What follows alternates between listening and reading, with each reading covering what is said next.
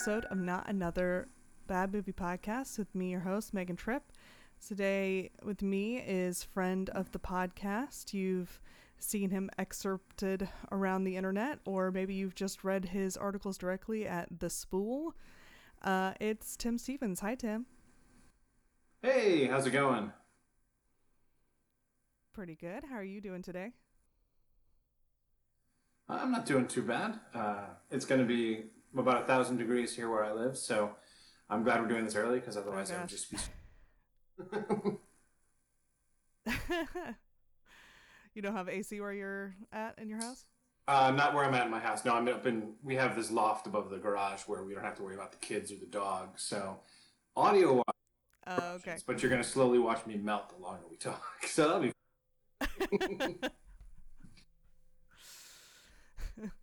Just to see you slowly deteriorate as we talk about this movie. There you go. So the movie we watched is You're So Cupid from 2010. We sure did. Did you have where it was from? Because that was one of the fascinating things when I looked it up. You could have told me it was filmed a week earlier, or I don't know, in 1996, and they both would have seemed possible. When I looked it up and I saw it was 2010, I was surprised because I thought it was going to be like 2006 or 2007, although that is very close to 2010. But True. I was like, oh, this is when I was in high school. Like, if, like the girl's hair and the makeup, everything felt very early 2000s. I get that. Yeah, the one thing that obviously gives away like a lot of movies is the cell phones, but even then they seemed a little out of date. Oh yeah, because the compressed timeline, I'm forgetting what the cell phones were like 10 years ago, but they seemed a little earlier than they should have been. I'm not sure. Yeah, I don't know. It's hard to tell. Yeah. So this story is about two twin girls, fraternal twins, named Emma and Lily, and their parents, I forget the parents' names. Do you remember them? I know they're played by Lauren Holly and Brian Krause. Jeez, what were their names? That's close enough. Daniel's the dad is named Daniel, although he is really oh yes, that's true. And mom's name was Audrey. That's what it was. Although I'm not sure they said that more than once in the entire movie. We just see it written down because at one point there's a letter writing scene that we'll get to, and he writes, or they write as if their dad, Audrey. So that's as their parents. That. Yeah. Sort of a kind of parent trap attempt, I guess you could say. Yeah, this movie is very parent trap adjacent. Mm-hmm. The twins know about each other and they grew up with each other, but when the mom leaves the dad, she takes one of the twins with her, which is and then wild to me. Like I can understand that they might like, I'm going to stay with dad tonight, or they might make their own decisions about where they're going to be that night because apparently they live in the same town. But that they just went. So what we're going to do is the twins will never be in the same house unless they get permission, and they're still going to have a curfew of 11 o'clock, which I also thought was funny. At one of the daughters says, "Can I go see my sister?"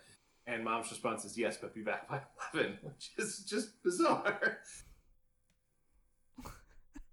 Yeah, because I could see either way of like, either you have to be back by 11 or your dad's going to have to take you to school, but he's already dropping off your sister off to school, so he'd probably be fine with it. You could probably stay over. It doesn't matter.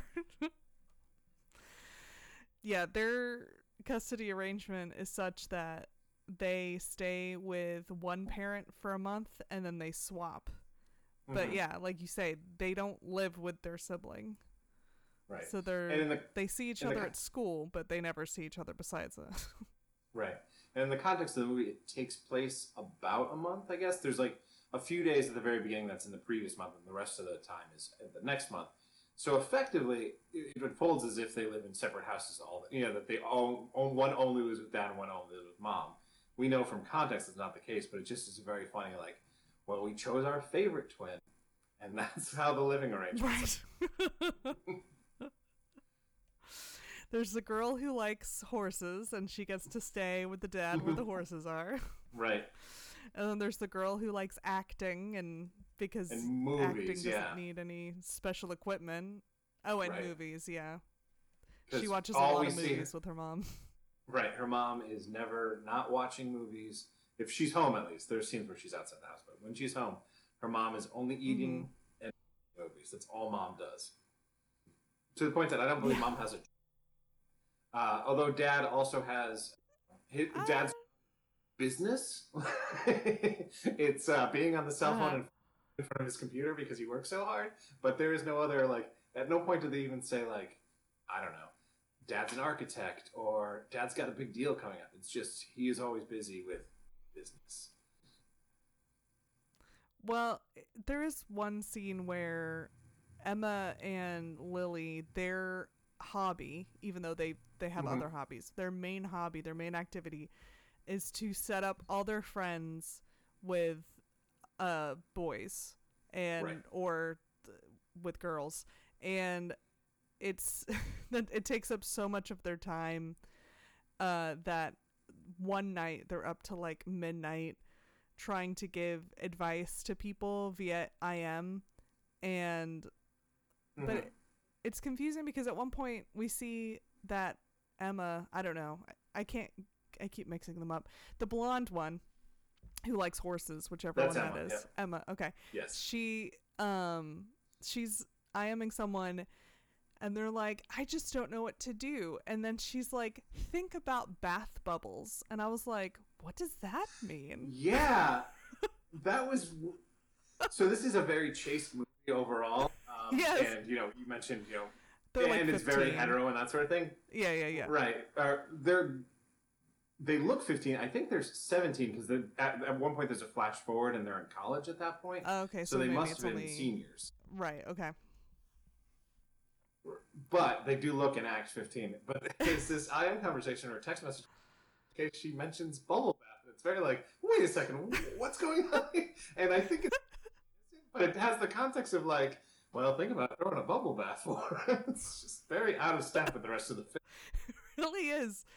And it's weird because I think it's just supposed to be like, oh, she's always trying to help her friends and she's never thinking about romance for herself. And it's like, okay. But then they show you on screen what it is she's saying. And I'm like, so wait, is she also giving like sex advice? Like not just relationship and romantic advice? Right, which is what it seems like.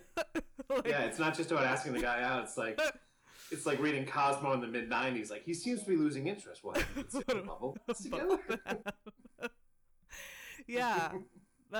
Yeah. And I guess they must be giving good advice because everyone in the entire school comes to them for advice. Like, they don't ask it other almost people seems like at they all. just decide... Right, it almost seems like they just decide who dates. There's scenes where they're going up and girls are like, who should I ask out? And they hand them a heart. Mm-hmm. And it says the person... Most of the girls are super excited, but there's one girl who's like, well, what if I ask this person? They're like, no, not him either. The one on your card, that's the one. This seems to be going beyond, like, I think this would be a good connection. It's just they decide who dates who at this school. Yeah, that was strange because you would have thought that they'd be like, oh, you don't like know that guy as well as you think you do. We think he's a bad match because of X, Y, and Z, but they give no rationale. They're just like, trust us, those guys aren't a match. Right. The guy we gave you, a match. And there's no implication that anyone had any crushes on anyone else beforehand. None of the girls approach with, oh, I hope, Jeremy says yes to me. And they're like, actually, Jeremy's a bad idea. He's not into the same things you are. Eric is, or whatever the case may be. And similarly, none of the boys seem to have any agency. I mean, it's a Sadie Hawkins dance, so it's the girls are asking. Even beyond that, none of the boys except for, what's his name, Elliot, seem to have any specific interest. Elliot, and then there's another sort of, I guess he's supposed to be a nerd who asks out the popular, attractive girl. All the other boys just literally like, oh, okay, I guess I'm dating this person. There is no sense of any kind of romantic feelings existing before these two sisters deem them to exist. At which point, everybody is off to the races. Yeah. Like, they have this get to know you party and get to know your date party, but the way you just see them interacting in the background with their various dates, the way they're interacting is as if they have been dating for some time. So I don't know what the... They're also magical, apparently, so maybe... Yeah, maybe it's the magic. A lot. It's like a WandaVision thing. They've been unknowingly manipulating everyone around them for years. Yeah, at this point in the movie, we don't actually know that they're magic, so the way that this is unfolding doesn't make too much sense. You're just like, what? I mean, I guess that's a fun activity, and if you're just like, oh, I want to be dating someone, but I don't have any special feelings for anyone specific, and I'm open to dating whoever you want me to, right? Then I guess that works. The idea that it's so many people is what's strange, because usually in a group of that large, there's people who have preferences. Exactly. Yeah, there's no moment like, I don't know, their friend asks some guy out and he says no, and then she comes to him and says, I don't know what I'm going to do. I really want to go to the dance, but so-and-so said no. And they say, well, Tom from your history class is really nice. We could set you up with him. There's no implication that they have to do this. It's just as though they feel compelled to come to these girls and say, please set me up. Yeah. There seems to be, it's completely devoid of romance until it's not, and then it's full all in. Right. So they keep skipping class so that they can help people say the right things. At one point, that nerd wants to ask the pretty girl out on a date, and so he texts them, and then they have him wear an earpiece, and it is the largest, most conspicuous earpiece. He appears to plug it into the old Nokia brick phone, and so maybe there weren't wireless earbuds. I don't remember, but there is no effort to conceal this whatsoever. No. The only reason it seems that the girl he's trying to ask out doesn't notice is, I think she has her eyes closed the whole time. She has her eyes closed most of the time. Right, and she also seems completely disinterested in him. Even after she says yes, she seems to have zero interest in him as a human being. So. Yeah, she's like, okay. Like, I didn't have plans on Saturday. You asked me out. That's fine. Right. Either I have a good time or a mediocre time, and then I'll never talk to you again. I'm not too worried about it. Yeah, I don't think we ever see them together again. I mean, I think we see them at the dance at the very end together, but there's no other interactions between these two. No. But when we first see them, they are very, like, he is very much a, although he has no other signifiers, he's a nerd, we can tell, because he has a hard time talking to her, I guess is what we're supposed to take from that. But her character is just, he shows up and she says, you're in my light. She's trying to tan. She seems very dismissive of him. He compliments her as if he's a Renaissance poet. And well, that's she at the direction of those girls. Right. Yeah. I mean, she initially reacts to that as if it's weird because it super is. Yeah. But then he says something about how he'd cross hot coals just to touch her, I think is the advice to give him. That was the thing that he was supposed to say. And what he does say is to spend a moment with you. And suddenly she's, oh, that's interesting. And then he asks her out and she says yes. And that's as far as we know, they're happily ever after that. Yeah. I guess she just wants to be adored, and so he seems to adore her, and she's like, yeah, okay. Right. Which, although it does point to what I noticed as the movie goes on, is everyone is stereotypical is not quite the right word, neither is shallow, but everyone is very, like, gender roly. You know, there are references to, like, boys are super shallow. And it's not delivered. Yeah, exactly. It doesn't seem like it's meant to be, like, mean or nasty. It just seems like, well, you know how it is. Boys are shallow. And everyone's like, yeah, that's true. We're shallow. And there's a certain lines, too, that are similarly like, wow, that's super, like, gendered, but also it doesn't seem as if the world has a problem with it. You know, at no point has anyone pushed back against that, or no. I don't know. It's very casually gendered, I guess I'd say. Yeah, everyone's just kind of accepting it is what it is. What are you gonna do? Right. Yeah, the part where Emma is consulting someone via IM late at night, she does talk to her dad about, oh, your business is about is a matchmaking business too, but it's all about statistics, and it's like an algorithm that sets That's people right. up, and I'm different. That's right. Right. But That is the one reference, and it makes sense because, as we'll get to, there is reasons why he would be interested in the matchmaking business. But yeah, that is the time we hear anything about that. And in terms of, we never hear about specific issues he's having with it. He is just a man who is always on his phone or in front of his computer, and sometimes he has lots of coffee cups around his computer while he is very late working hard. Yeah. He owns his own business and he's very successful. They have a very large house on a ranch with horses. I was going to say, clearly they're very successful. Yeah. Like, it is. It looks like they live on a golf course that no one is using, like that. They just make their front yard. I don't know how many acres their property is, but it's a lot. Right. But I don't know if he has like any employees. He doesn't have like an office space outside of his home, but he is like gone during the day. I guess he takes the work home. He doesn't even really. Maybe he doesn't even really seem to have an office in the house. We see him working at sort of like an island, something like that, off of the kitchen. We never actually see him. I think there's a shot of an office at one point, but he isn't working in it at the time, so it implies that even though he does have office space, he just works in the kitchen the whole time. I guess. Maybe. I don't know. But that was the main issue with his wife, is that he never had time for the family because he was working at all hours, and she got fed up and she walked out and took one of the kids, and now they have this weird arrangement where they swap out kids once a month. Right. And they're not divorced. No. They may not even be legally separated. Mom just lives separate.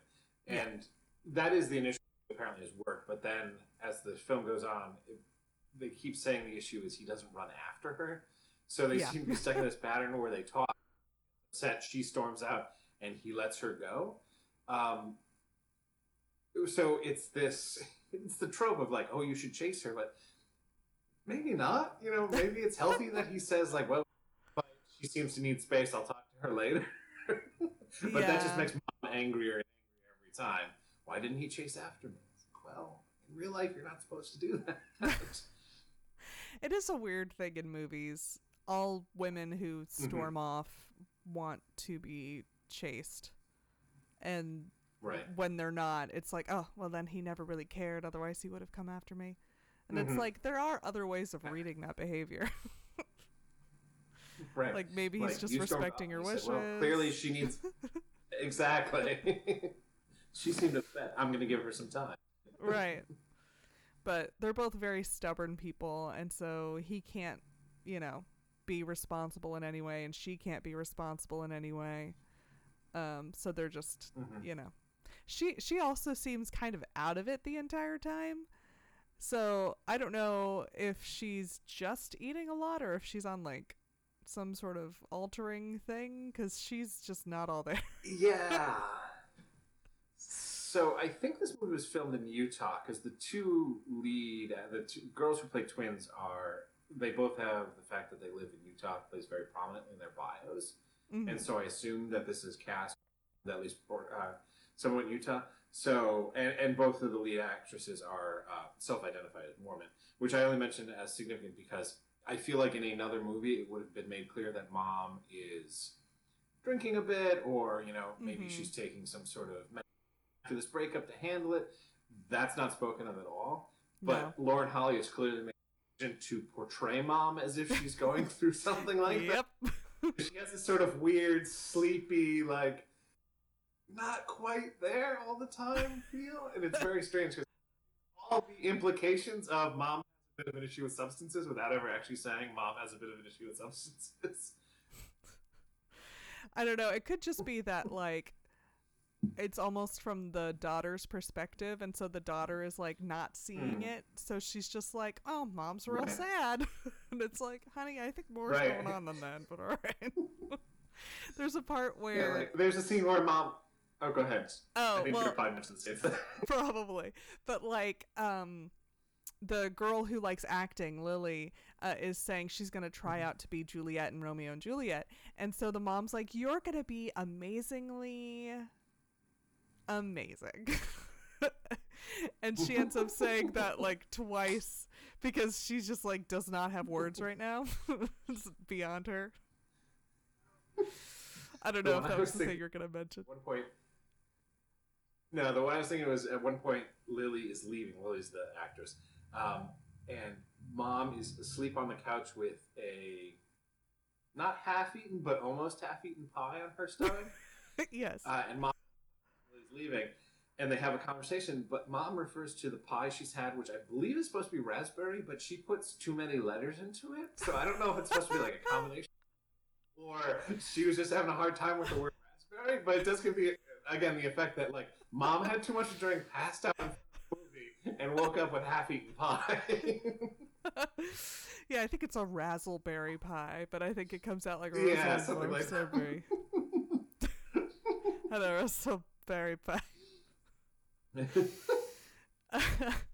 Yeah, so the mom, she's not doing all right. She's either eating way too much food in front of the TV or she's crying during a ninja assassin movie. Because ninjas have feelings too. That's what her line is. That's right. She explains. And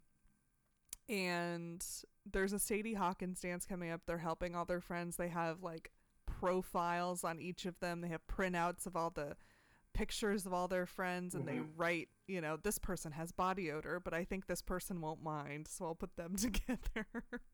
And this person likes that this is and literally dislikes one of the that. things that gets mentioned. Yeah, some of them are like, he's into math, but he doesn't like English. And you're like, okay, that's fine. I don't necessarily know that you need to put something together because of that, but interesting at least. But yeah, one of them is, yeah, he smells. Wow, all right, but also still no hesitation to hook him up with somebody, which I thought, I guess, is it's nice, you know. Yeah, he got a fan of them, but it's just very funny. It's like, yeah, he likes math and doesn't like English. Oh, and this guy stinks. That's his facto. You'd think that they'd like send him a helpful hint of like, hey, maybe shower before you come to school.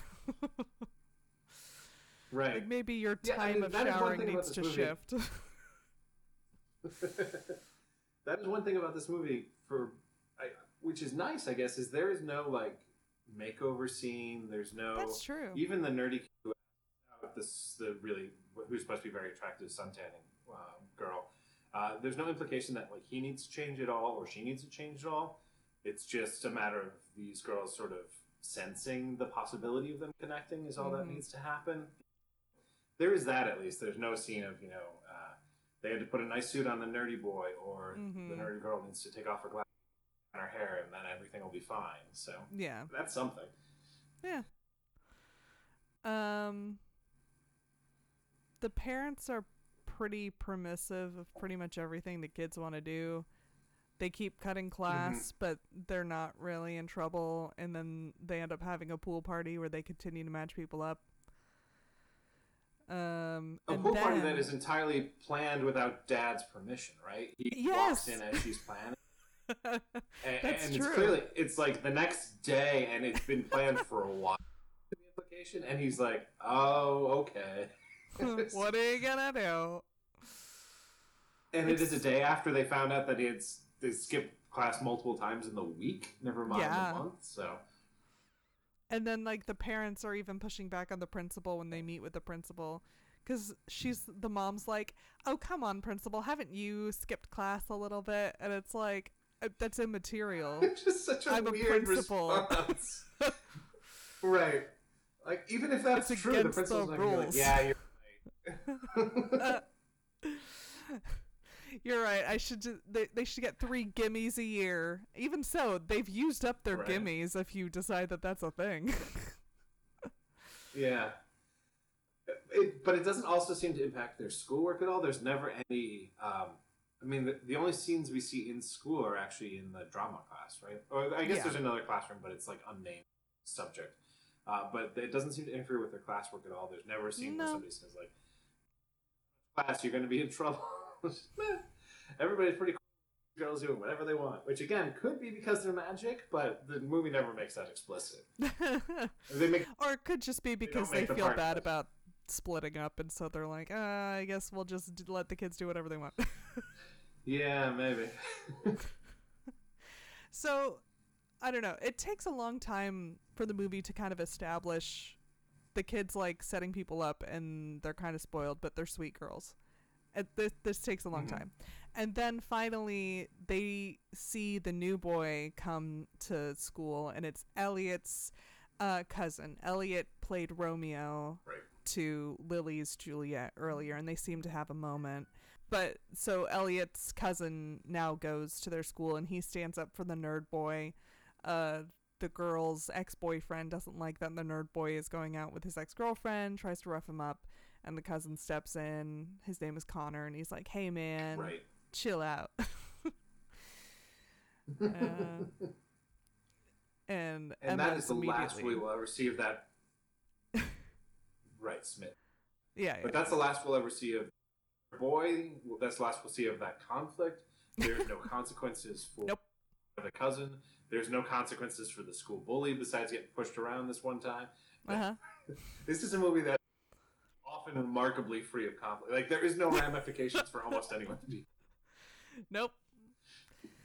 This is just to establish, hey, Connor's cool. We're gonna follow Connor now for a bit. And also Connor's new, because we need to know that because of this ongoing matchmaking thing, the girls have never participated themselves. They've never matched themselves up with anybody.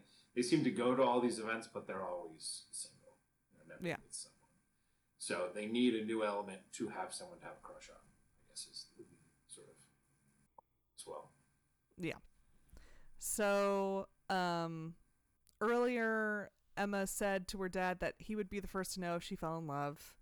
And he comes home and she wants to tell him, "I've fallen in love with someone," which seems a bit much.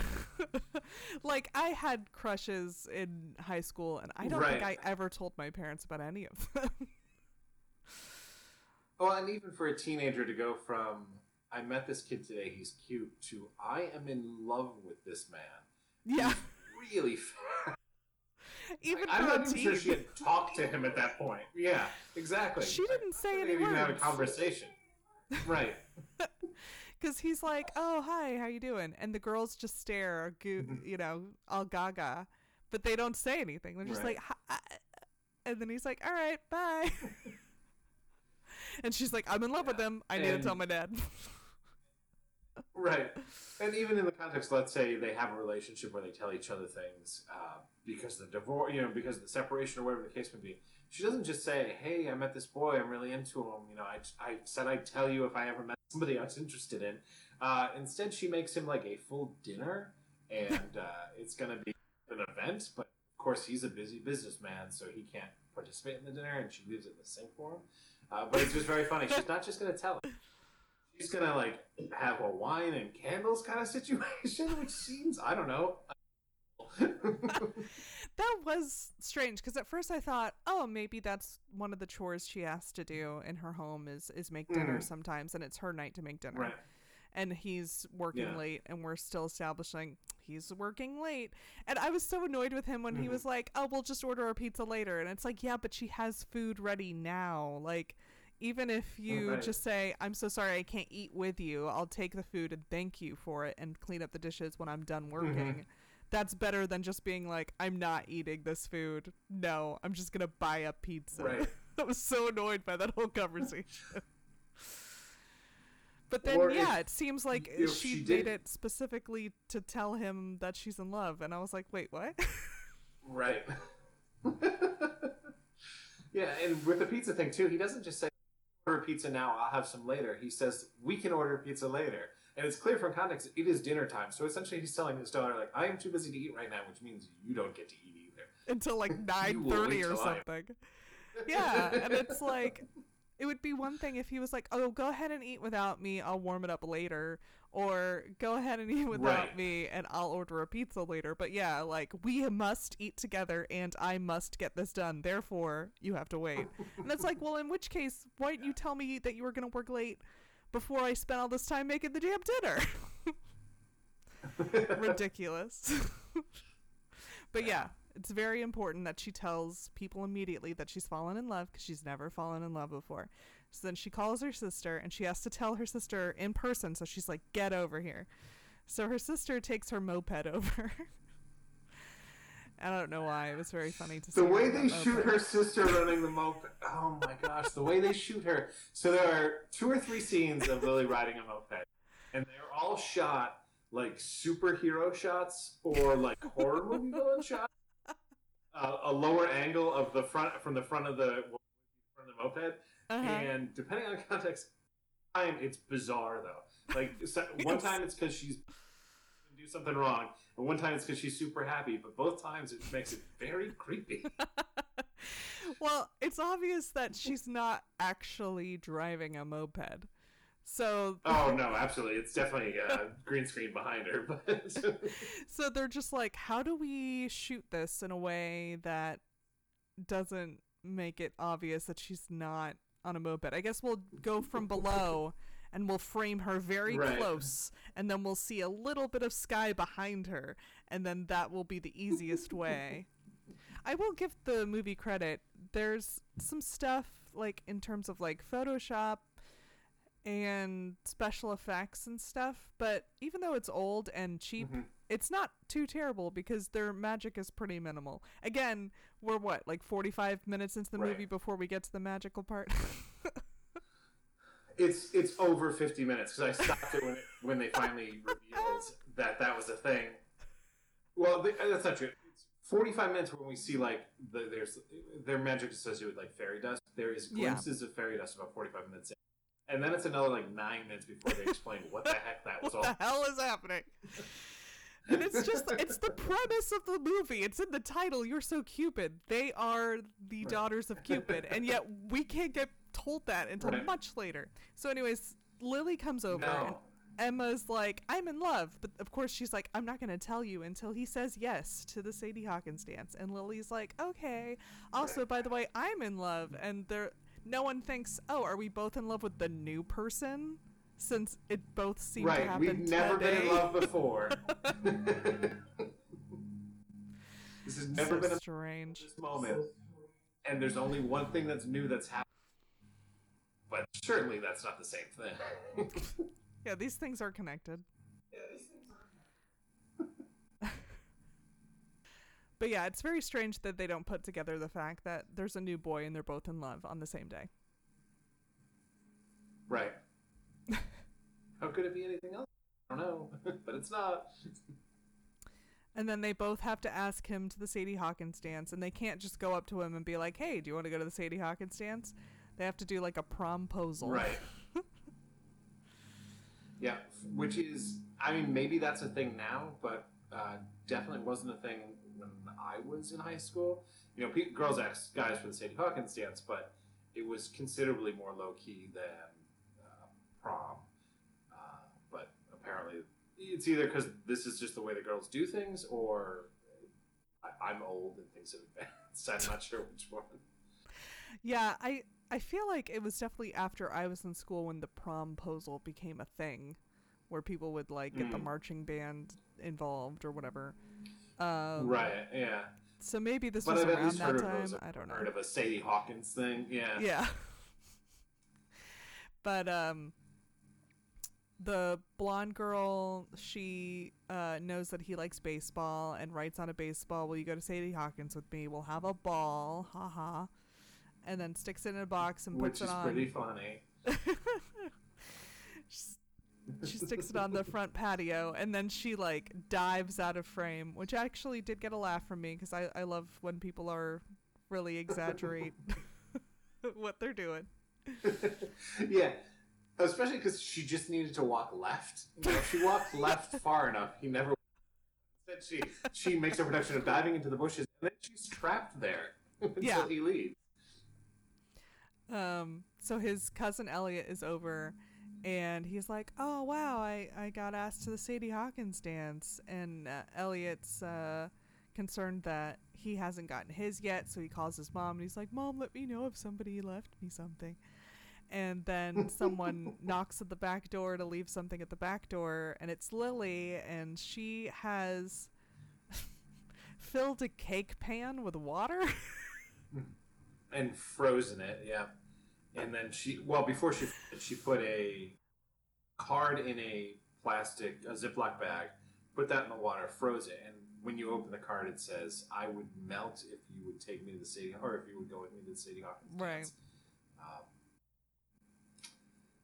But I don't just. He must have had to wait quite some time for that to defrost. It seems like a choice to make. You know, if he had found it right away, he would have waited hours before he could figure out what it was about. Well, when he picks it up, it's already slopping water everywhere. So I guess she waited until it was like half unfrozen before she put it at his door. But maybe. It's such a strange. But then the other question is if he didn't find it right away, if he wasn't home and he got it 2 hours later, it just would have been water. And would the reference have made any sense to it? I don't know. Also, I feel like, yeah, it's like a little message about like, "Oh, I melt for you, haha." But at least the other one, he has a baseball. Like, there's a gift element. I mean, I guess he could keep the cake pan. That is if he likes to bake. I don't know. Maybe he gets super into baking. Yeah. But it's just like, what am I supposed to do with a block of ice, which is now water? Like, this is impractical, and now I have to wait for it to like defrost or stick a what do you call it, a hair dryer to it or something. Like, what an inconvenient thing. Yeah. In my opinion, Emma definitely won the. I don't know why I pronounced Emma that way. Emma definitely won the proposal in this one. Yeah. Actually, and that raises a thing that happens throughout the movie. Is it's very clear that Emma is sort of more. I don't know how to put it. Suited to him. Stacking the deck for her. She's more sophisticated. But she's clearly sort of like has the better angle on this kid than Lily does. Where mom is watching a movie with Lily, and it's an old black and white movie, which makes the comment sort of fascinating. Lily says, "I wonder which of them he's going to marry," and the mom's response is, "Oh, he's going to marry the hot blonde." And Emma is blonde, and Lily is not. And so it's very clear the movie tells you, by the way, this is what's going to happen. But it's just very like, Lily's cute too. You don't have to be mean about it. But then the next line is, well, men are so it's a weird thing where it's like, well, Emma's going to get the guy, but also it's just because. I don't. Yeah, Emma's not a better choice necessarily. They're not better suited to each other. It's just that she's the hot blonde. What are you gonna do, men? It's like, what? Also, it makes it seem like the mom is bitter because the dad was like cheating on her with some blonde or something, and it's like, so far as we know, that is not part of their story. No, and also Lauren Holly is blonde in this movie, so there's also that thing where you're like, but your hair is blonde, so why are you angry at blondes? I don't understand. I guess she's kind of like a strawberry blonde in this movie. Yeah. But yeah, it's very strange. It's like, I don't know where your bitterness is coming from. I don't know what the movie is trying to tell me about the characters or about what's going on in that moment. It's very strange. Oh, and then finally we get the first thing about magic, because Connor opens up the box and there's a bunch of like purple stuff that flies in his face, and he sneezes and he's like, whoa. And then, as if he is just taking some sort of hallucinogen. Yeah. And then he does the same thing when he opens up Lily's card. And then he sneezes again. And it makes me feel like maybe he's allergic to magic. I don't know. Yeah, does this happen all the time when you inhale magic powder? I don't know. But yeah, I don't know if he's able to see the magic or if that's for our benefit. But later it seems that everyone's able to see it. So I don't know. Yeah, there's a scene where so Connor gets blissed out on this magic stuff and falls in love with both basically, and acts like a super creep afterwards. There's a scene in drama where he's crawling over chairs to come, but like bouncing between the two of them, and there is zero subtlety at all. Like he literally crawls over his cousin at one point, yelling. She has purple fingernails, or it appears she has fingernails, nail polish, and then there's like a puff of this energy again, and Elliot notices, wait, weren't your fingernails purple just a second ago? So I don't know if her fingernails weren't painted but appeared purple because she was like loading them up with magic subconsciously, or they were, and when she used the magic it obliterated her nail polish, but one of the two happened. I think it's the first. I think her magic is purple because when he opens up the card from her, there's a bunch of purple glitter everywhere. So I think her magical energy is all purple. And her sister's is like more of a pinkish gold kind of thing, like a rose color, I guess. Yeah. So it's strange because at first they don't understand that there's a magical component to what's happening. It just seems that he's into both of them. And they seem very forgiving of this. Right. They are not mad at him at all. They're only upset with each other. Yeah. Which I get is for plot purpose. But not knowing that he is being magically influenced, he comes across, like I said, as a super creep, like a real jerk. Because, like, and there is a scene where he is holding Emma and he blows Lily a kiss at the same time, and not subtlety either. No, is looking at him at the time. So there is no like, he's not like being crappy. He just does not care. And if you didn't think he was under the influence of something, you'd be like, "Oh shit, this guy's a monster. Why would I want to talk to him?" It's especially gross. They seem perfectly fine with it. Yeah. It's especially gross, though, because they're sisters. There's something really insidious about a guy that wants to go after two people from the same family that I'm just like, don't do that. Right. And the movie seems sort of divorced from that. Like, we know because we exist in the world that twins is sort of a weird, creepy thing that guys can be into. Yeah, a weird but fetish the movie that seems to people have that might but the movie seems to have zero awareness that that's a thing that exists in the world, so it never like discusses it or acknowledges it, but that makes it weirder somehow because you're like unfortunately this world's a hellish place and a terrible place, but you're teenage twins. There's no way you haven't heard from some jerk guy in your class some joke about with the two of you, but there is no acknowledgement that anyone would ever do anything. They are very sheltered and sweet. Right.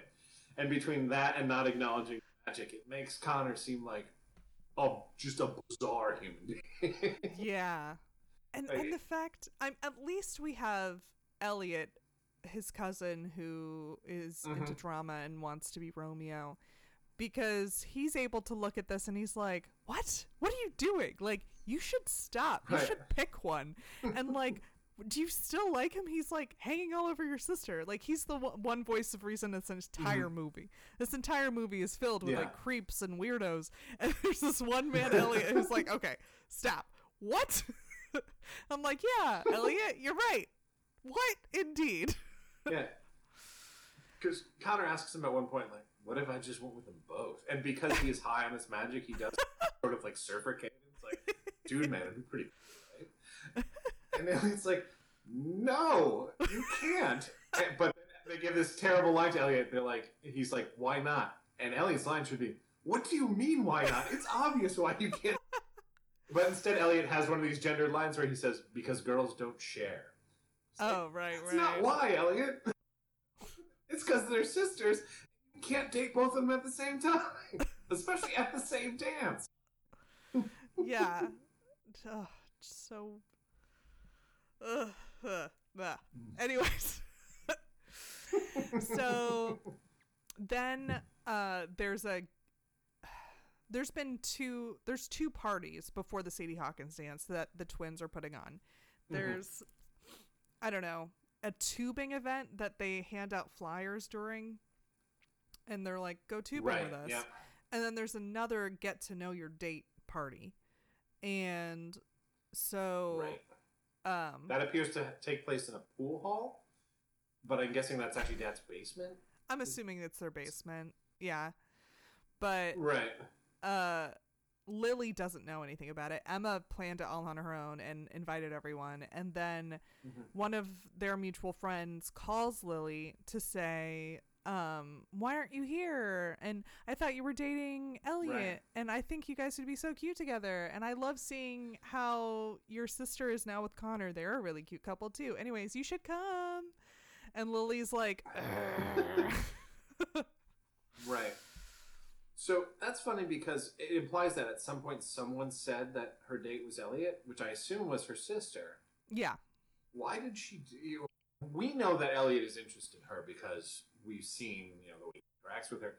But there's no acknowledgement of it until much later in the movie. However, it makes it seem like the sister decided they should be together. Which, if she thought that they would be a good match even before Connor, she probably should have told her sister, like, "Hey, you and Elliot seem to have real," or something like that. Given that this is their business or their hobby, and she's never told her, like, have you thought about dating Elliot? So it's very strange. Like, she seems to have an awareness of it because she's implying to everyone that they're going together. But why wouldn't she give her heads up? I don't know. It feels like she has to give Lily a fake date so that they can't both say that they're going with Connor. So she's like, I'm going with Connor, and Lily's going with Elliot. Right. You wonder if there was some sort of like Usual Suspects scene that they cut where she was like looking around a bulletin board.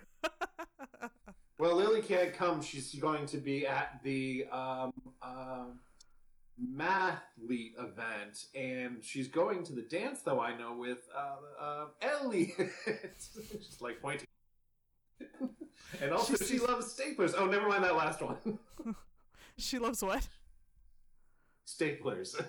Just whatever she could see. Right.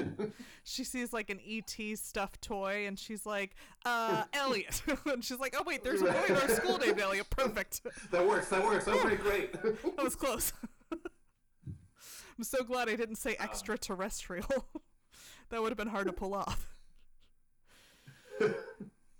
Well, the friend calling gives us an opportunity to talk about the weird vibe that these girls give off. So there is no mean girl kind of plot line in this movie. There's no like popular and unpopular kids. There's not, besides the implication that there's this one nerd boy and there's one very pretty girl and they end up together. There's no like in group thing. However, there are three girls that are always together, and one of the three of them delivers all her lines as if she is in Mean Girls and is one of the plastic people, but she is one of the plastics, rather. But she's never actually one of them. Like, she's never going to plot line where she's mean or anything like that, but she delivers her lines with this sinister edge, so I'm waiting for her to, like, do something cruel to the sisters or, like, in the back, and it just never happens. So it's a very weird, like, is that just a dramatic choice she made, or was there, a script, was there more of a, these are the popular girls, these are the unpopular girls kind of thing? It never goes anywhere. But even when she calls Lily, she's 100% being sincere when she calls Lily and says, why aren't you here? It would be great if you showed up. I heard you're dating Elliot. That sounds wonderful. But the way she delivers the lines, it makes it seem like she's trying to, like, twist the knife or something. Yeah. Right, exactly. Like, oh, I see you're not here. I hope you're not upset about something. I hope that you don't feel left out. Oh my gosh, that just reminds me. So your sister and Connor, they're so in love. That reminds me of the one time I went to college in Orlando, and I went back home to West Palm for the summer, and some of my friends were going to go to this club, and they're like, oh, let's go. And I was like, okay, great. And I thought this was a club they went to all the time or something. And on the way over, it comes out like, well, actually, that one girl that's in our group, she's having a party and she didn't invite us. So we have to get a whole group together and show up so that she knows that we have other friends. And I was like, okay, Jeez. so you don't actually want to hang out with me. I'm just a body to be like, I'm friends with this other girl and we don't need you. Right. But yeah, this Man. phone call definitely had that energy of like, whatever, we have other friends, you know, like we don't need to be invited Right. to everything. It's like, whatever. It's like, doesn't even matter. But yeah, and Lily is so incensed. And she's been really kind about the whole dress thing. We didn't say earlier. Right. So I was gonna say this is the dress scene. Yeah. They go dress shopping with Mom. Mm-hmm. Right. Yeah, they That go to the happened mall. a little while before. Yeah. Right. And there is a purple dress they both like, right? In the Yeah. window. Mm-hmm. Yeah, it's the purple Okay. dress they both like. And they both like it. Yeah, I think, although the movie does not make that clear until one of them is wearing it, because there are 3 dresses in the window. And the camera holds it in a 3 shot. It never zooms in on the dress that they're both into. So you're like, wait, do they like the same dress? Or did they both see something in the window they like? But it makes, in fact, they both like the same dress. And this is before they know they're also interested in the same guy. Yeah. So they're still on each other's side at this point. They're still Yeah. super excited for one another. They both fall in love at the same time, but there's Mhm. no way it could possibly be this new guy. That's crazy. Why would it be the only person who's new in our lives? and Emma runs in front of Lily and gets the dress and wears it and styles it and then says to Lily, oh, you should try it on too. But Lily is like, no, there's a yellow one over there. I'll wear it instead. And this made me so mad. If you love this, like, beautiful, Try it. satiny purple Right. dress, you obviously can't wear the same dress as your sister. That would be Right. crazy. But there's lots of other satiny, like, jewel-colored dresses. Why would you wear that frumpy-ass yellow dress as if that's the only other Right. thing? At this point, she's just, like, wearing a burlap sack and being like, pity me. I'm like, no. You wear a dress that you like that is not the same purple dress. Like, wear a different purple dress if you like purple. Like, wear a different Or satiny wear- dress. Exactly. I was going to say, wear the same style dress but in a different color. It'll be cute because your sister's like, no one will think anything of it, right? Right. Yeah, But she and wears the like this really like almost daytime appropriate dress rather than like an elegant like evening wear kind of thing, and it looks like really young. Right. And I'm like, what the hell are you doing, Lily? Stop it! You don't want this dress. Yeah, I and know the you way don't want this dress. And the way she first says it is as if, again, as if she's in the suspects and she noticed something on the billboard. It was the first thing she saw. Well, I like that yellow dress over there, but it's ultimately what she wears. So apparently she went through with it. But it does have the feel of like, I'll just tell my sister whatever, so she gets the dress she wants. Yeah. But also, it is not even in the same class of dress. It's like a dress you'd wear, a nice enough dress to wear like to the school picnic or you know, or Easter. at the get to know you party. Yeah, exactly. Very Eastery because of the color too. Yeah, but it's not a prom type dress, which is what the dress Emma is trying on. So they didn't even bother giving her at least something that was in the same, you know, area of fashion, a dress. You know? That and just there's made me and so also annoyed. and from a movie standpoint, they never give Lily her, oh my god, you look amazing in that dress moment, like they give Emma in the store. You know, it's not, they don't make it a montage where Lily tries on stuff and, oh, she finds the one too. It's just like the randomly pointed out dress she chose, that's the one she gets to wear later. And then nobody's like, oh my gosh, you look incredible. It's like, oh, that's the dress you wore. That's nice. Yeah. So then Lily's mad later and she's like, I've been nice about the stupid dress, and then my sister has a whole party behind my back where she can see Connor, and I'm mad, so I'm gonna go on my moped again and look real mad in my pink helmet. And it's like, you can't look mad, sweetie. You look so It adorable. doesn't work. And she gets That's there. very much a scene that I thought they should have. I was gonna say they should have scored it with the theme or the Wicked Witch theme from Oz. Sure. Just this angle.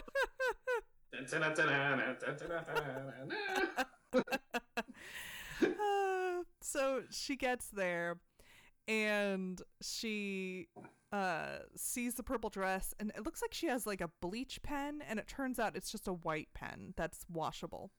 But whatever. A washable white marker. Yeah. Right. And then she goes to town on this dress. And we think it's just like splotches everywhere to ruin the dress.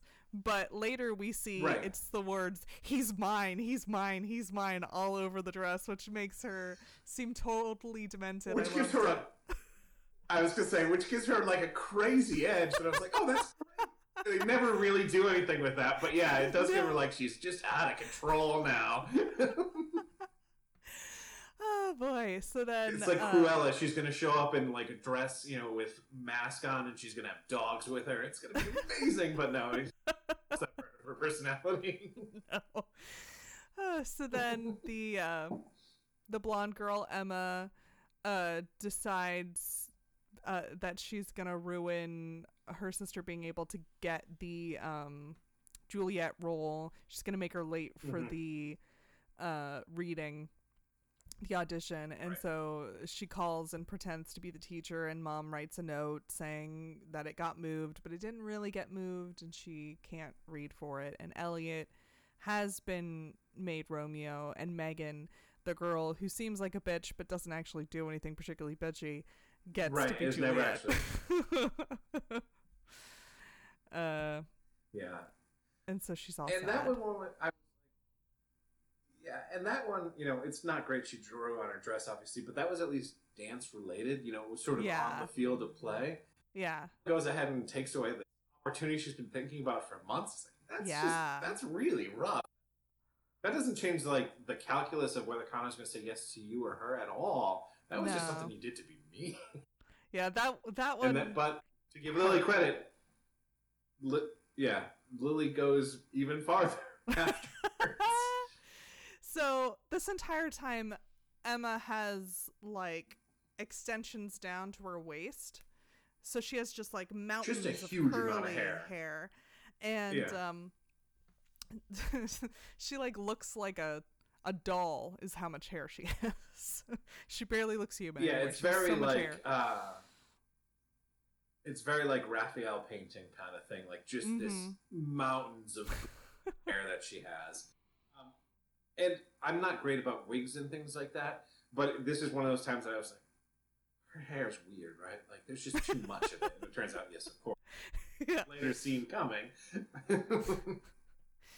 So, Lily sneaks over. Well, she acts like, I'm going to go see my sister, Mom. And then her mom's like, well, be back at 11. She's like, okay. And then she goes over, sneaks into Emma's room. And I don't know if it was supposed to be she just like took huge chunks out of her hair or made it all a lot shorter, because we never see her look like crazy haired. She's just done like a haircut afterwards to make it okay. But she like takes off like 6 inches of hair. It's like a lot. It's not a small thing. Yeah. Emma sits up in the morning and she does the usual thing, and just tons of hair is coming off of her. But you're right, we never see the actual and in a funny way it plays, because we don't see the actual results, as if Lily went in the middle of the night and styled her sister's hair in a different way. Exactly. She was like super meticulous about it and was like, well, I'm going to take off about 6 inches, but I'm going to blend and I'm going to layer, so don't worry. It's not just a cross.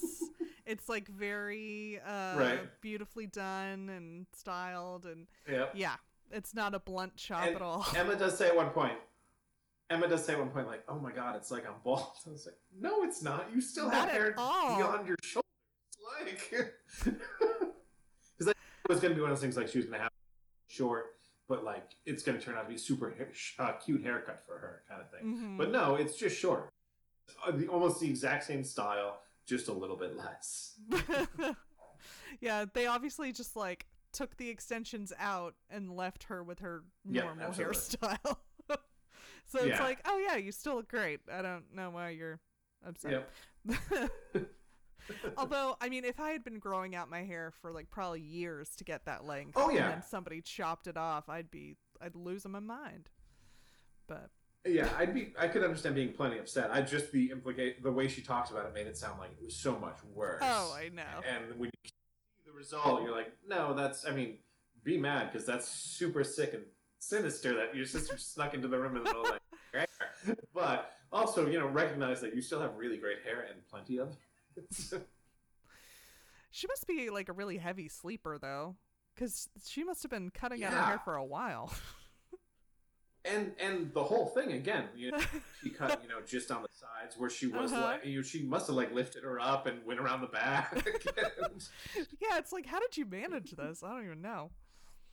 Yeah, but I really do picture like just dragging her out of bed and like putting her back in that sink that they wash your hair in, and like doing a shampoo, putting her under the hair dryer, and the sister just sleeping through it the whole time. So I think that's the last thing before the parents sit them both down and admonish them for being so mean to each other. Right. And as the girls talk, the parents have a revelation that, oh, we see what's going on here. Connor's in love with both of them because Cupid's their father. Daniel is actually the god Cupid. Yeah, like the movie's name, except it's 50 plus minutes in, and this is the first time we're hearing about this. And they're like, what? So we do hear a bit about... Yeah, we do hear a bit about their love story in the beginning. Their love story consists of mom driving into a tree and dad coming out of nowhere in the rain. The way it's shot is they just start making out. In the wreckage, I guess you'd say. It's pouring rain. The car it's like drove off the road into a tree kind of car accident. And the two of them are just kissing. And that's how they met one another. But even in that story, it's never implied that there's anything supernatural that happened.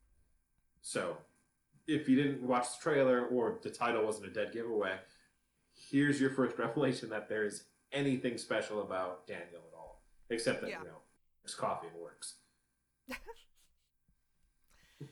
And he doesn't even like explain to them at this point, like, I was a god and then I decided to turn mortal so I could be with your mom. Right. He like doesn't really explain at all. He's just like, yeah, I'm Cupid. Yeah, it takes them a while to ask what would be one of the obvious questions is, did you force mom to fall in love with you? And according to him, no. He fell in love with her apparently from a distance. Like, I guess he saw her in the accident, fell in love with her and crossed over, or I don't know. At some point, he saw her crossed over, and then maybe she had the accident, and he just happened to be there. Whatever the case may be, he makes it very clear that he didn't use his powers at all. Because I thought that might have been the reason as well. Is like he did use his powers for them to fall in love, and then as he became mortal and the years passed, it turned out they didn't have anything in common, and that's why their relationship's not working. But no, it's just he works too hard and he doesn't chase her. Yeah. I don't know if there's like a ton of information we need to give you about the magic. Just basically, if they touch paper, they imbue that paper. Anything they want it to do, they can do, as long as it's love. At the scene at the end of the movie where they make ice on a sidewalk so a man falls. So the woman who has a crush on him can run after and make sure he's okay. Which seems sort of the most difficult way to make that happen. But they do that with their fingers. So, it can make ice, it can put a love potion on it. Right, it can light candles. So they've got a tremendous amount of power, as it turns out. But it has to all, like you say, be to get love people related to come together. Yeah. Oh, they can also alter their handwriting to look like other people's handwriting. Mm-hmm. Which is pretty cool. But again, it has to be a love note. It can't just be like, I don't know, a permission slip or something. I guess maybe it could be a permission slip if they were trying to slip out of school so that they could rendezvous with somebody. Right, That or would they still could, be related. I have to go on the zoo field trip because Tony and Maria need to fall in love. So I Right. need to be guessing that. But they're a little surprised by this, but the next scene happens and it's kind of like, oh, what? Right. They take it pretty in stride considering the fact that Yeah. it's been revealed that they live in a monotheistic society, but it turns out that the reality is it's a polytheistic world. You know, that there are, in fact, gods, they've learned, and there are not plural.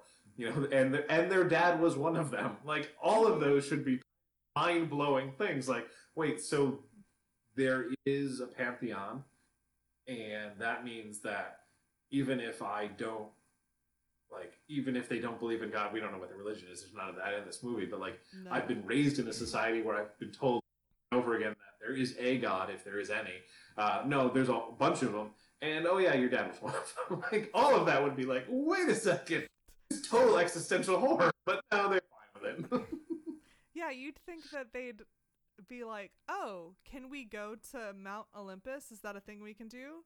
Or right, like, can do you we guys ever interact go with other there? gods? Yeah. Or like, are there Right. other kids beget by other gods? Does that mean? Or Does am I that mean gonna that guy die? in Am your I wedding photos immortal? with the big white? Right. Does that mean that guy with the big white beard in your wedding photos, our grandfather? Is he? Jesus. Right. Yeah. Yeah. Is that Poseidon? Also, Is that why great always gives me a dolphin for Christmas? Like, is that Poseidon?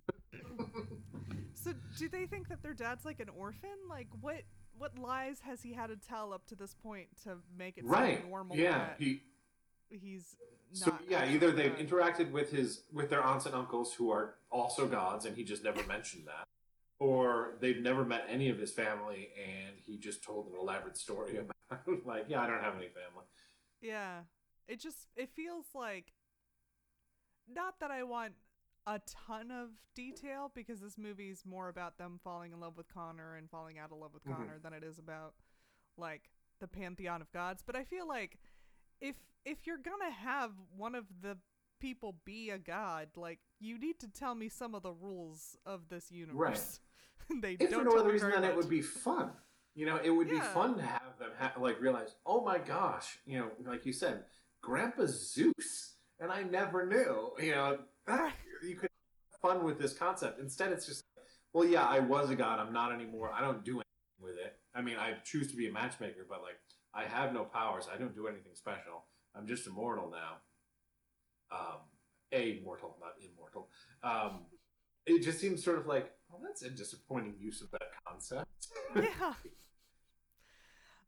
And they kind of use magic in the moments where they need it, but usually in like a superhero movie, like in something like Shazam, he's like, I wonder what I can do, and he starts to play and things go horribly wrong. There's nothing here where they're like trying out their powers. Yeah, and things they go seem right to have a good and wrong. grasp of They're just how like, to eh. use them. Like, there's never a moment where they're like, I wonder if I can do this. They just do stuff. You know, Yeah. early on they do it subconsciously. They don't even know they're doing it. But once they know, there's never like a, can we? I guess the closest they get is she touches the paper and the handwriting changes. That's the sort of the only something that they didn't know they could do that they do. But otherwise, they don't use it in a particularly spectacular way. And there's never a scene where they're like, well, how far can we go with this? Yeah. I mean, that's the story of this movie a lot, is like, there's some really like weird or funny or interesting things they could do that they just never bother with. Nope. So now they know that Connor's only interested in them because of magic, because they're Cupid's daughters. Right. And then I guess they decide the person who gets a yes first will go with him. Well, that was earlier when they both learned earlier. that they were interested in the same guy because they both got these yeses. They had this whole argument about, well, it's obviously the person who heard first. And so Lily is the first person who opened hers. But then Emma's like, yeah, but I got mine first. Dad brought it in with when the 6 o'clock news was on. I just didn't notice it. The decision they make is whoever he decides is what they'll do, and that'll be fine. We'll just deal with the results. Mm-hmm. And he'll show up at one of the two houses, and right. that'll be the thing. And he does eventually choose. But the scene we see him before that, he doesn't seem to... Like, the magic is clearly worn off, but also he seemed to have lost his entire personality. Like, it's a very weird scene, as if he almost has a knowledge that he's been manipulated for the past several days. So I was wondering if the resolution... He just said no to both of them, and that's how, he was like, how could you do this to me? I'm not interested in either of you, or this was super weird. Don't do this to people.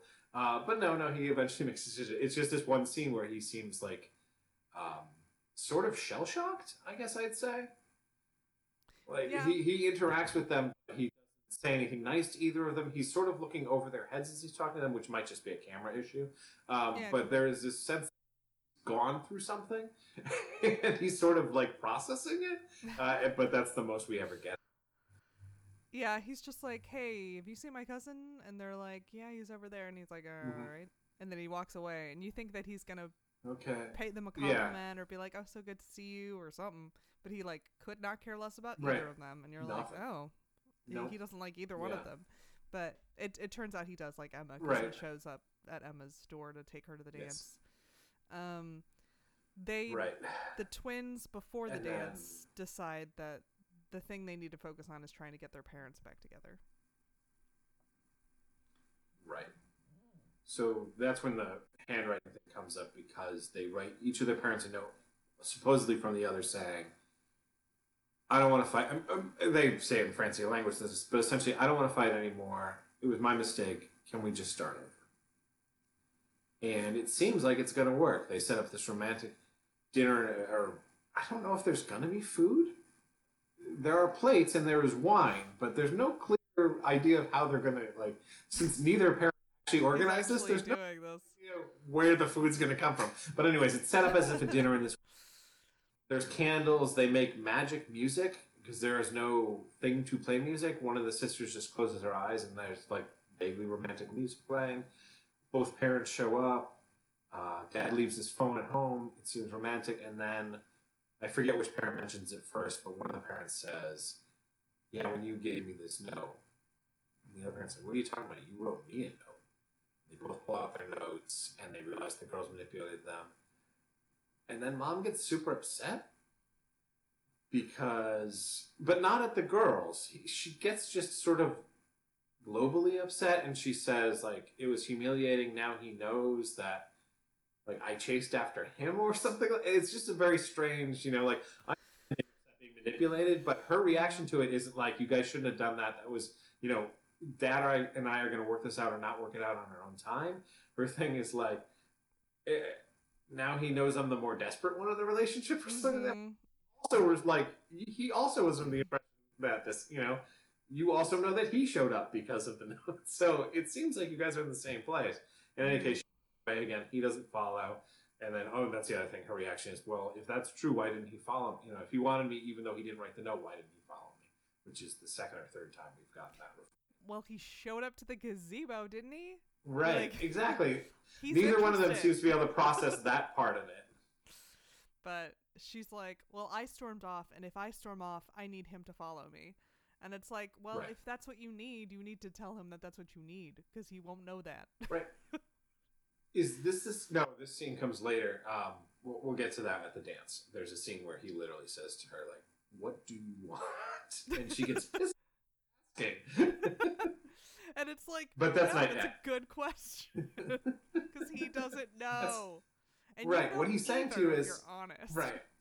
What he's saying to you is like, I want to be with you. I want to be here for you in the way you want me to. I can't figure it out.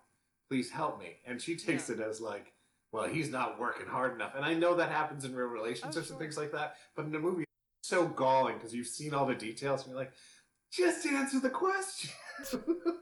Being serious about it. Help him out. Yeah. But at this stage, this is the part where ninja movie, right? This is what? The part where she cries to the ninja movie that happens to me. Yeah. both daughters are watching this ninja assassin movie. A man appears to put his sword through someone's head, and we don't. We just see him make this motion, and then I cut to the people on the couch, and mom just starts crying, and that's when we get the ninjas have feelings too. Ninjas have feelings too. Yeah. So the girls' next plan is they're not going to use magic, but they're still going to manipulate their parents, which is like not the like your parents weren't upset because you used magic specifically. They're upset because you created a situation in which they both didn't understand what was happening. But the girls got from it like, oh, we just can't use magic, but we are free to lie and have a way to getting back together. And it's the flyer for not curfew for chaperoning, right? Is the next event. Dance, yeah. Yeah. So they both give them to their parents. And they don't know the other parent is going to be one of the chaperones, and they show up to chaperone, and they see the other parents there, and they're awkwardly standing next to each other. Right. And I know they just had a fight, but also they're co-parenting with their children. You know, I come from a divorced family. My mom and my father probably didn't get along very well at times, but they would do things like say, hey, Tim's got a baseball game this weekend. I'm going to be there. You can be there too. Right. I can't believe that these girls were going to a dance and neither parent was like, hey, I want to take pictures of them. What time can I come by? Or, whatever the case may be. Instead, they just show up at the dance and they're both like, oh, you're chaperone? You guys didn't talk about this? Since they're seniors, this is their last Sadie Hawkins dance. And apparently the first one with dates. You guys didn't care enough to work out when you could do pictures, even if it wasn't going to be together, to say, hey, can they come to my house and then yours or vice versa? I'm going to bring them to the dance because I'm chaperoning anyways. They apparently have none of those conversations. I don't know funny. If it's so permissive, like daughters just wander around the streets and just do whatever they want all the time, but because they want to do the whole thing where wherever Connor shows up on the day of the dance is the way we know who's going to take us to the dance or not. And really, you should have gotten an answer more definitely sooner, and they should have gotten ready together and had photos together with their dates. Because they're still sisters, and now they've buried the hatchet. So yeah, and also but they it's get just sort ready of separately. Right, what a jerk thing for Connor to do, not to give them a heads up, because he doesn't know necessarily that they're not, if he says yes to one, the other one's still going to go, or that either one is counting on them being the one that chose. For all they're pessimistic and they think well, he's not going to choose me anyway, so I'm not going to bother getting my hair done or my makeup. Shows up at your doorstep in your sweatpants, but no, he just assumes this is going to be cool, this is going to be fun. Stupid Connor. I mean, I know he's love blitzed out of his mind for most of it, but at this point he should know I should call ahead. And then the parents are kind of stupid, they have to chaperone, but there's no reason I don't think that they have to be there before the kids show up, and yet they both leave the house before their kids leave. And given this is a world where sex doesn't exist, this is fine because they don't have to worry about the kids like that. But it's still very weird. You wouldn't want to be I want to meet this kid. I want to take pictures. I want to meet him. I want to make sure you make the dance on time. So I'll give you a ride. Yes. None of that seems to be the parents' concern at all. I want to be there before the dance starts so I can case the giant. I don't know. I don't know. Do they have to help set up the chairs? I don't know. It doesn't seem like they're even needed, honestly, because there's a point where the principal basically tells them, I demand you dance for my favor. Not in so many words, but he's like, go ahead and dance with your beautiful wife. I've got this. I insist. It's fine. And it's do you not know the principal knows they're estranged. He does, because there's the scene earlier where mom corrects him and says, no, I'm not Mrs., I'm Miss. Now. So, he's got to know at least things aren't great, and they never arrive together, et cetera. Yeah. And I don't know if he forgot or if I don't know, maybe meddling. Right. I was going to say, maybe the principal thinks he's a matchmaker as well, and he's like, I'm going to get in there and mix it up. You two dance. But because they dance, you figure, obviously they don't really need them that badly, because they're free to apparently dance on the principal's command. Right. So Connor shows up at Emma's house. She's happy, obviously. Um, she also doesn't call her sister to give her sister a heads up. She just goes. Yep. That's a deleted scene, but also that would have been nice if you called your sister like, hey, I know this is what we talked about. I just want to check in one last time because you did show up here. Are you okay with me going? No, it's fine. And then their house, Elliot shows up. Mm-hmm. Knew he had a crush on. And is that when he says, I hope to be your second best or something like that? Which is just, oh, Elliot, poor guy, come on. I know, that broke my heart. Can I at least be your second best? And she's like, no. And he looks crestfallen because he thinks that she means saying, like, I'm not interested, don't even come around here. But what she's saying is, you're not second best.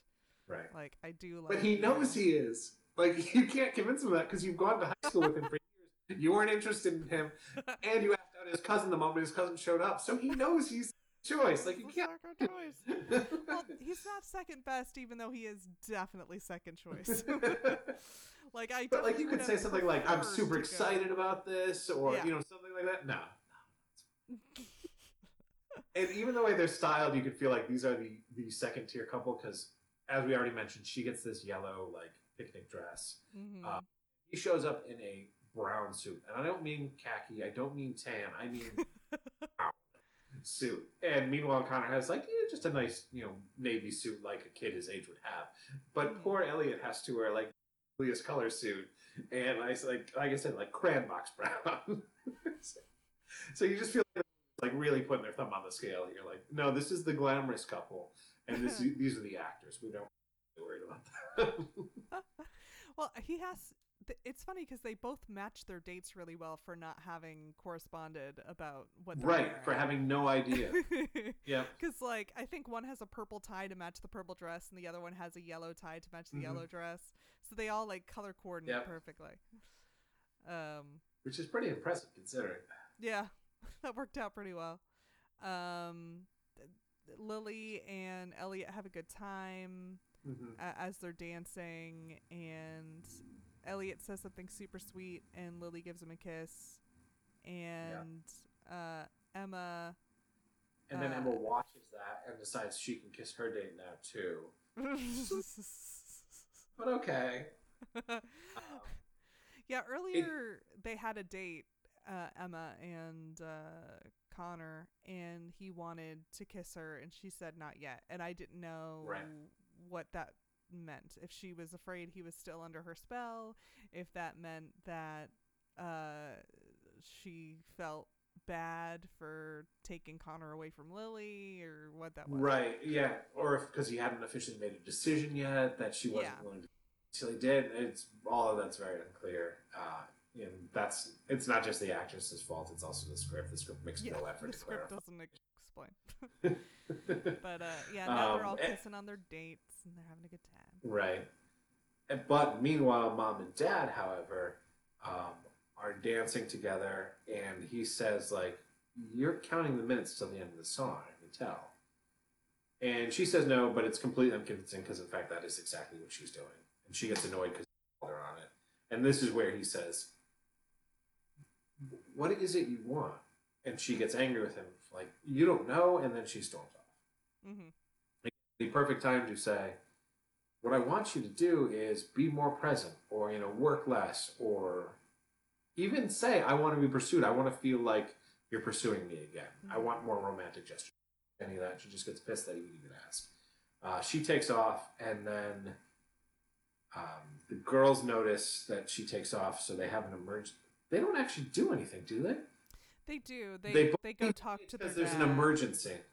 That's right. They talk to Dad. They're the ones that convince him to chase after him. Go after her.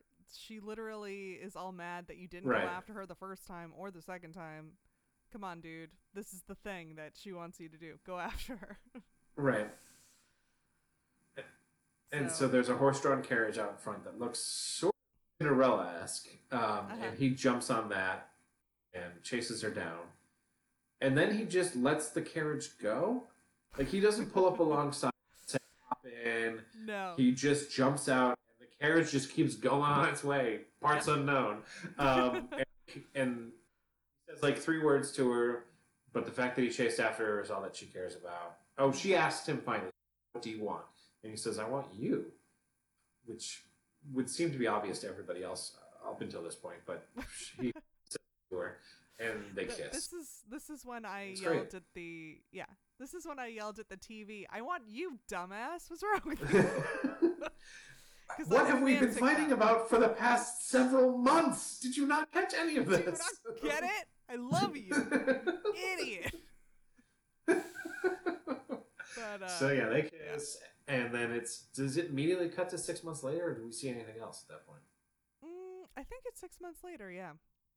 Yeah, it's 6 months later, and I'm sure it didn't happen this way, but it has the feel of they all went back to film some extra footage afterwards. They were like, "Oh, we don't really have an ending, guys. We need a epilogue." And Lauren and Brian Krause were like, "I'm not available." So we hear about the parents, but they do not. Yeah. So they are moving in on. It appears to be moving day at their new. They're going to college. They're moving in, which timeline works because say dances are typically in February. Late August, early September, so it would be about 6 months later. However, Lily in particular is dressed as if it is December. She's got a hat on, a scarf, as opposed to like hot, late August. Yeah. And so they're unpacking the car, and we learn that they're still with their prospective boyfriends, or respective boyfriends rather. Lily says that Elliot is planning to transfer. Yeah. She just got off the phone with him, which means he hasn't even attended a day of college, and he's already decided, or the way she talks about it is he has already secured a transfer.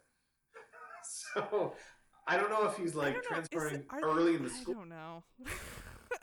Because I'm like, oh, because they say we're at college. Yeah, like school has started, and they've like gone away for the weekend to hang out with their parents, and they've come back, and so it's like September, October, and then that's why later she's like, you'll see Connor at Christmas break, which is in December. Christmas and that's break, not that right. long.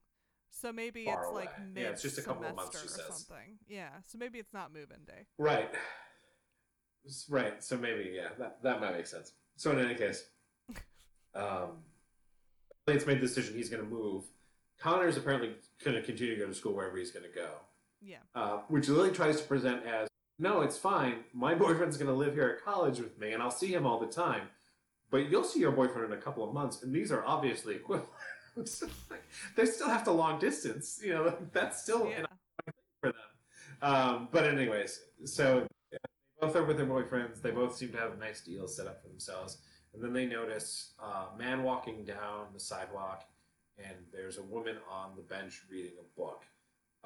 Now, because the girls both still sort of look like they're 15, the people who are walking look like absolute adults. So in comparison, they look significantly older. So it doesn't look like these are college students. It looks like these are just adults.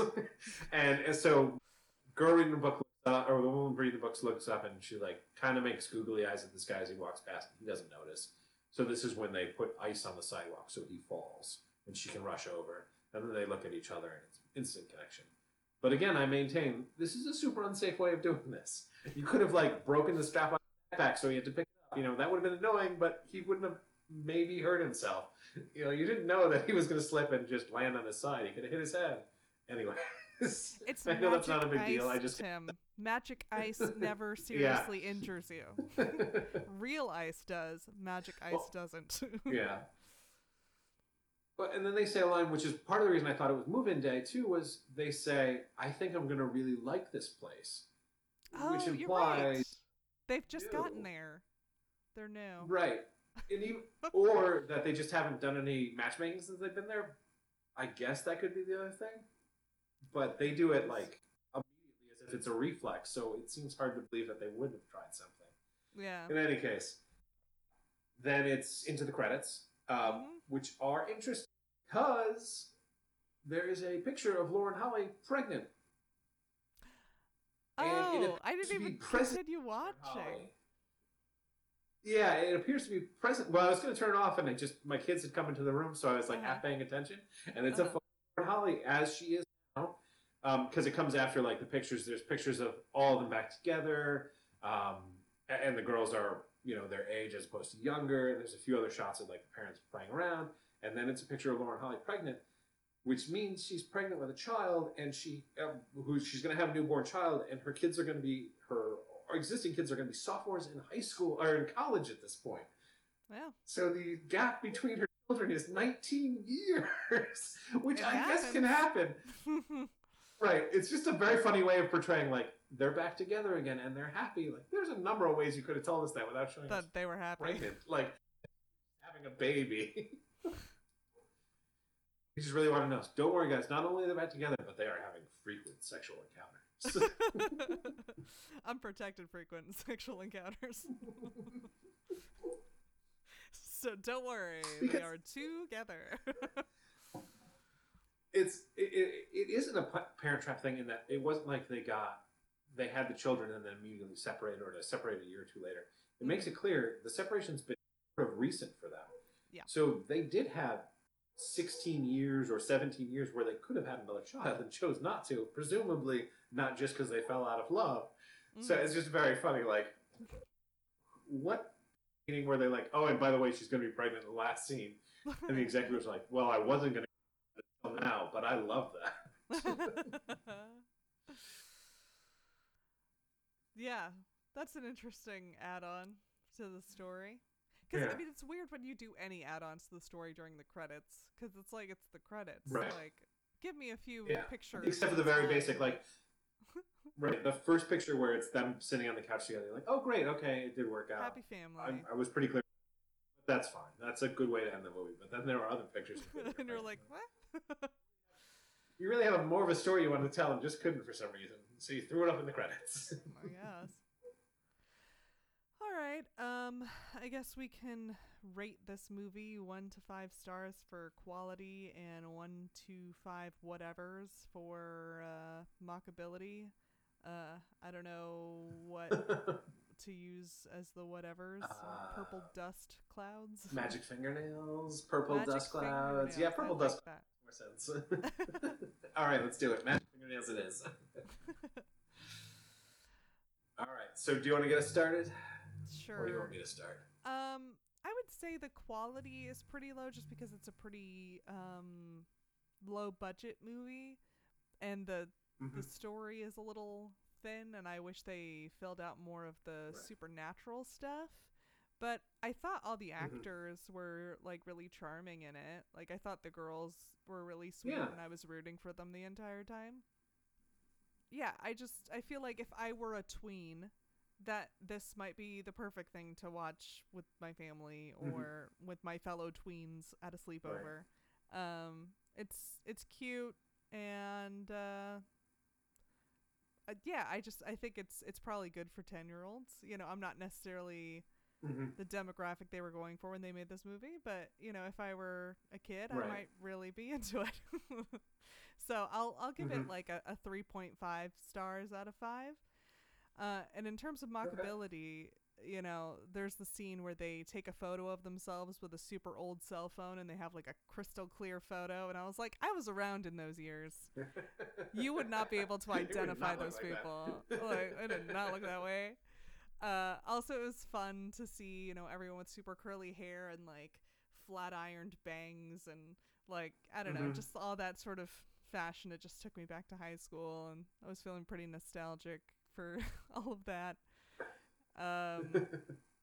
But yeah, I thought they did a good job of like, as much as I wanted extra magic, like because they had minimal like special effects, none of the special effects looked too terrible except for the ice patch, which looked pretty bad. Right.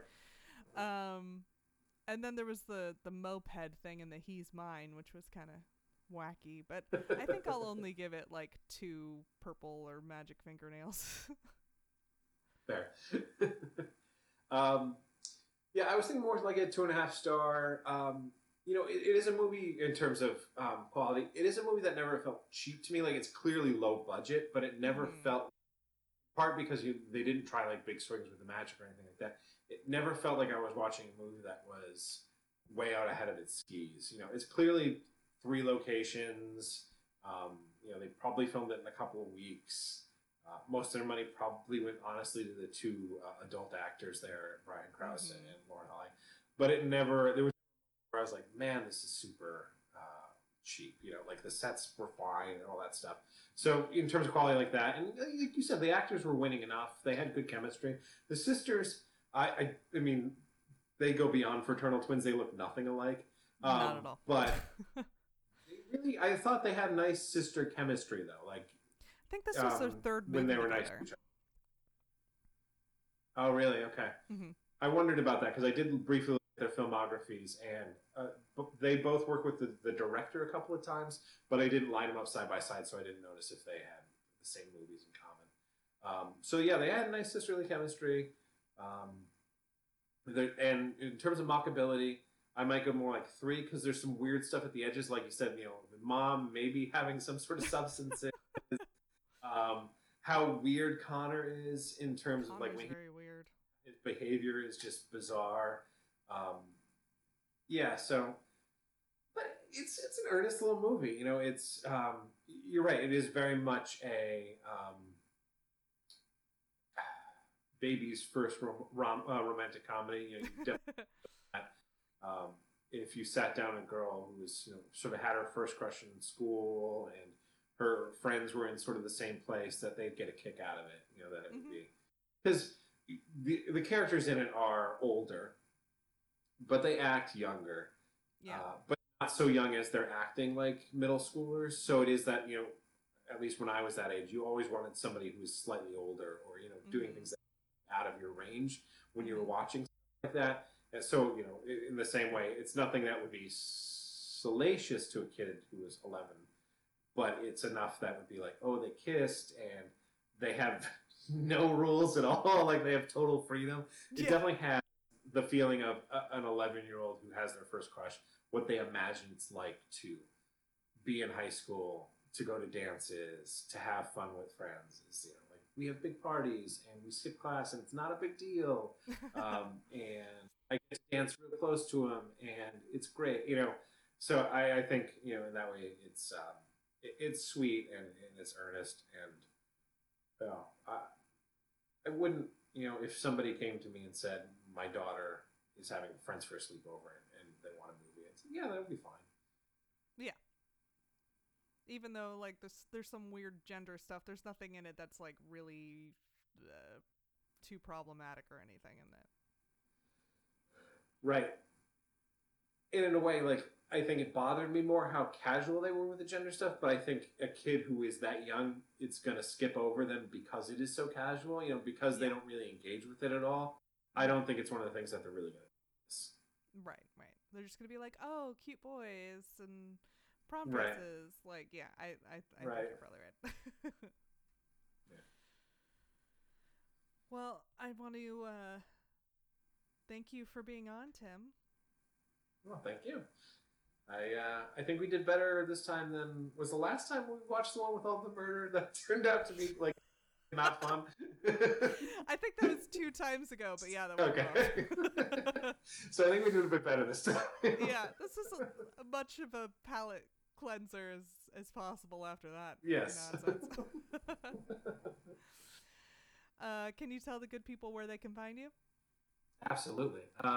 So you can find me on Twitter at Ungajje. That's UNGAJJE. As noted, I write for thespool.net, and I'm also their social media manager, so you can follow them at The Spool on Twitter and on Instagram. At Ungajje is also my Instagram handle, but it's mostly like pictures of my kids and my dog, so I'm not sure how interesting that'll be for people. Yeah, that's the best. Especially The Spool, I've been there over a year now. It's been running for a couple of years. We really want to hit 1 million hits this year. We seem like we're in good shape to do so. So we'd love to have you come and check out. It's movies, television, reviews, commentary, the whole 9. So we'd love to have you check it out. And I think almost everybody will find something that they're interested in there. Awesome. Well, we will see you again in a couple of weeks. You can follow the show at NABM Podcast. And I'm looking at the sticky notes on my computer where I keep this information. It's loading very slowly, so let me continue talking. Okay. If you want a shout out, you can give on patreon.com and search for Not Another Bad Movie Podcast. There is some bonus material there from 2019. Technically I should be updating it more. I am not. The world is a hellscape, so just give me a break. At NABM Podcast, where you can follow on Twitter, Not Another Bad Movie Podcast.libsyn.com, LIBSYN is where all your non-podcast listening friends should check out the show. If you have a friend who already listens to podcasts, just send them to all the usual spots. And if you want to email the show, you can, notanotherbadmoviepodcast@gmail.com. Okay. Yeah, we love you. Bye. Bye.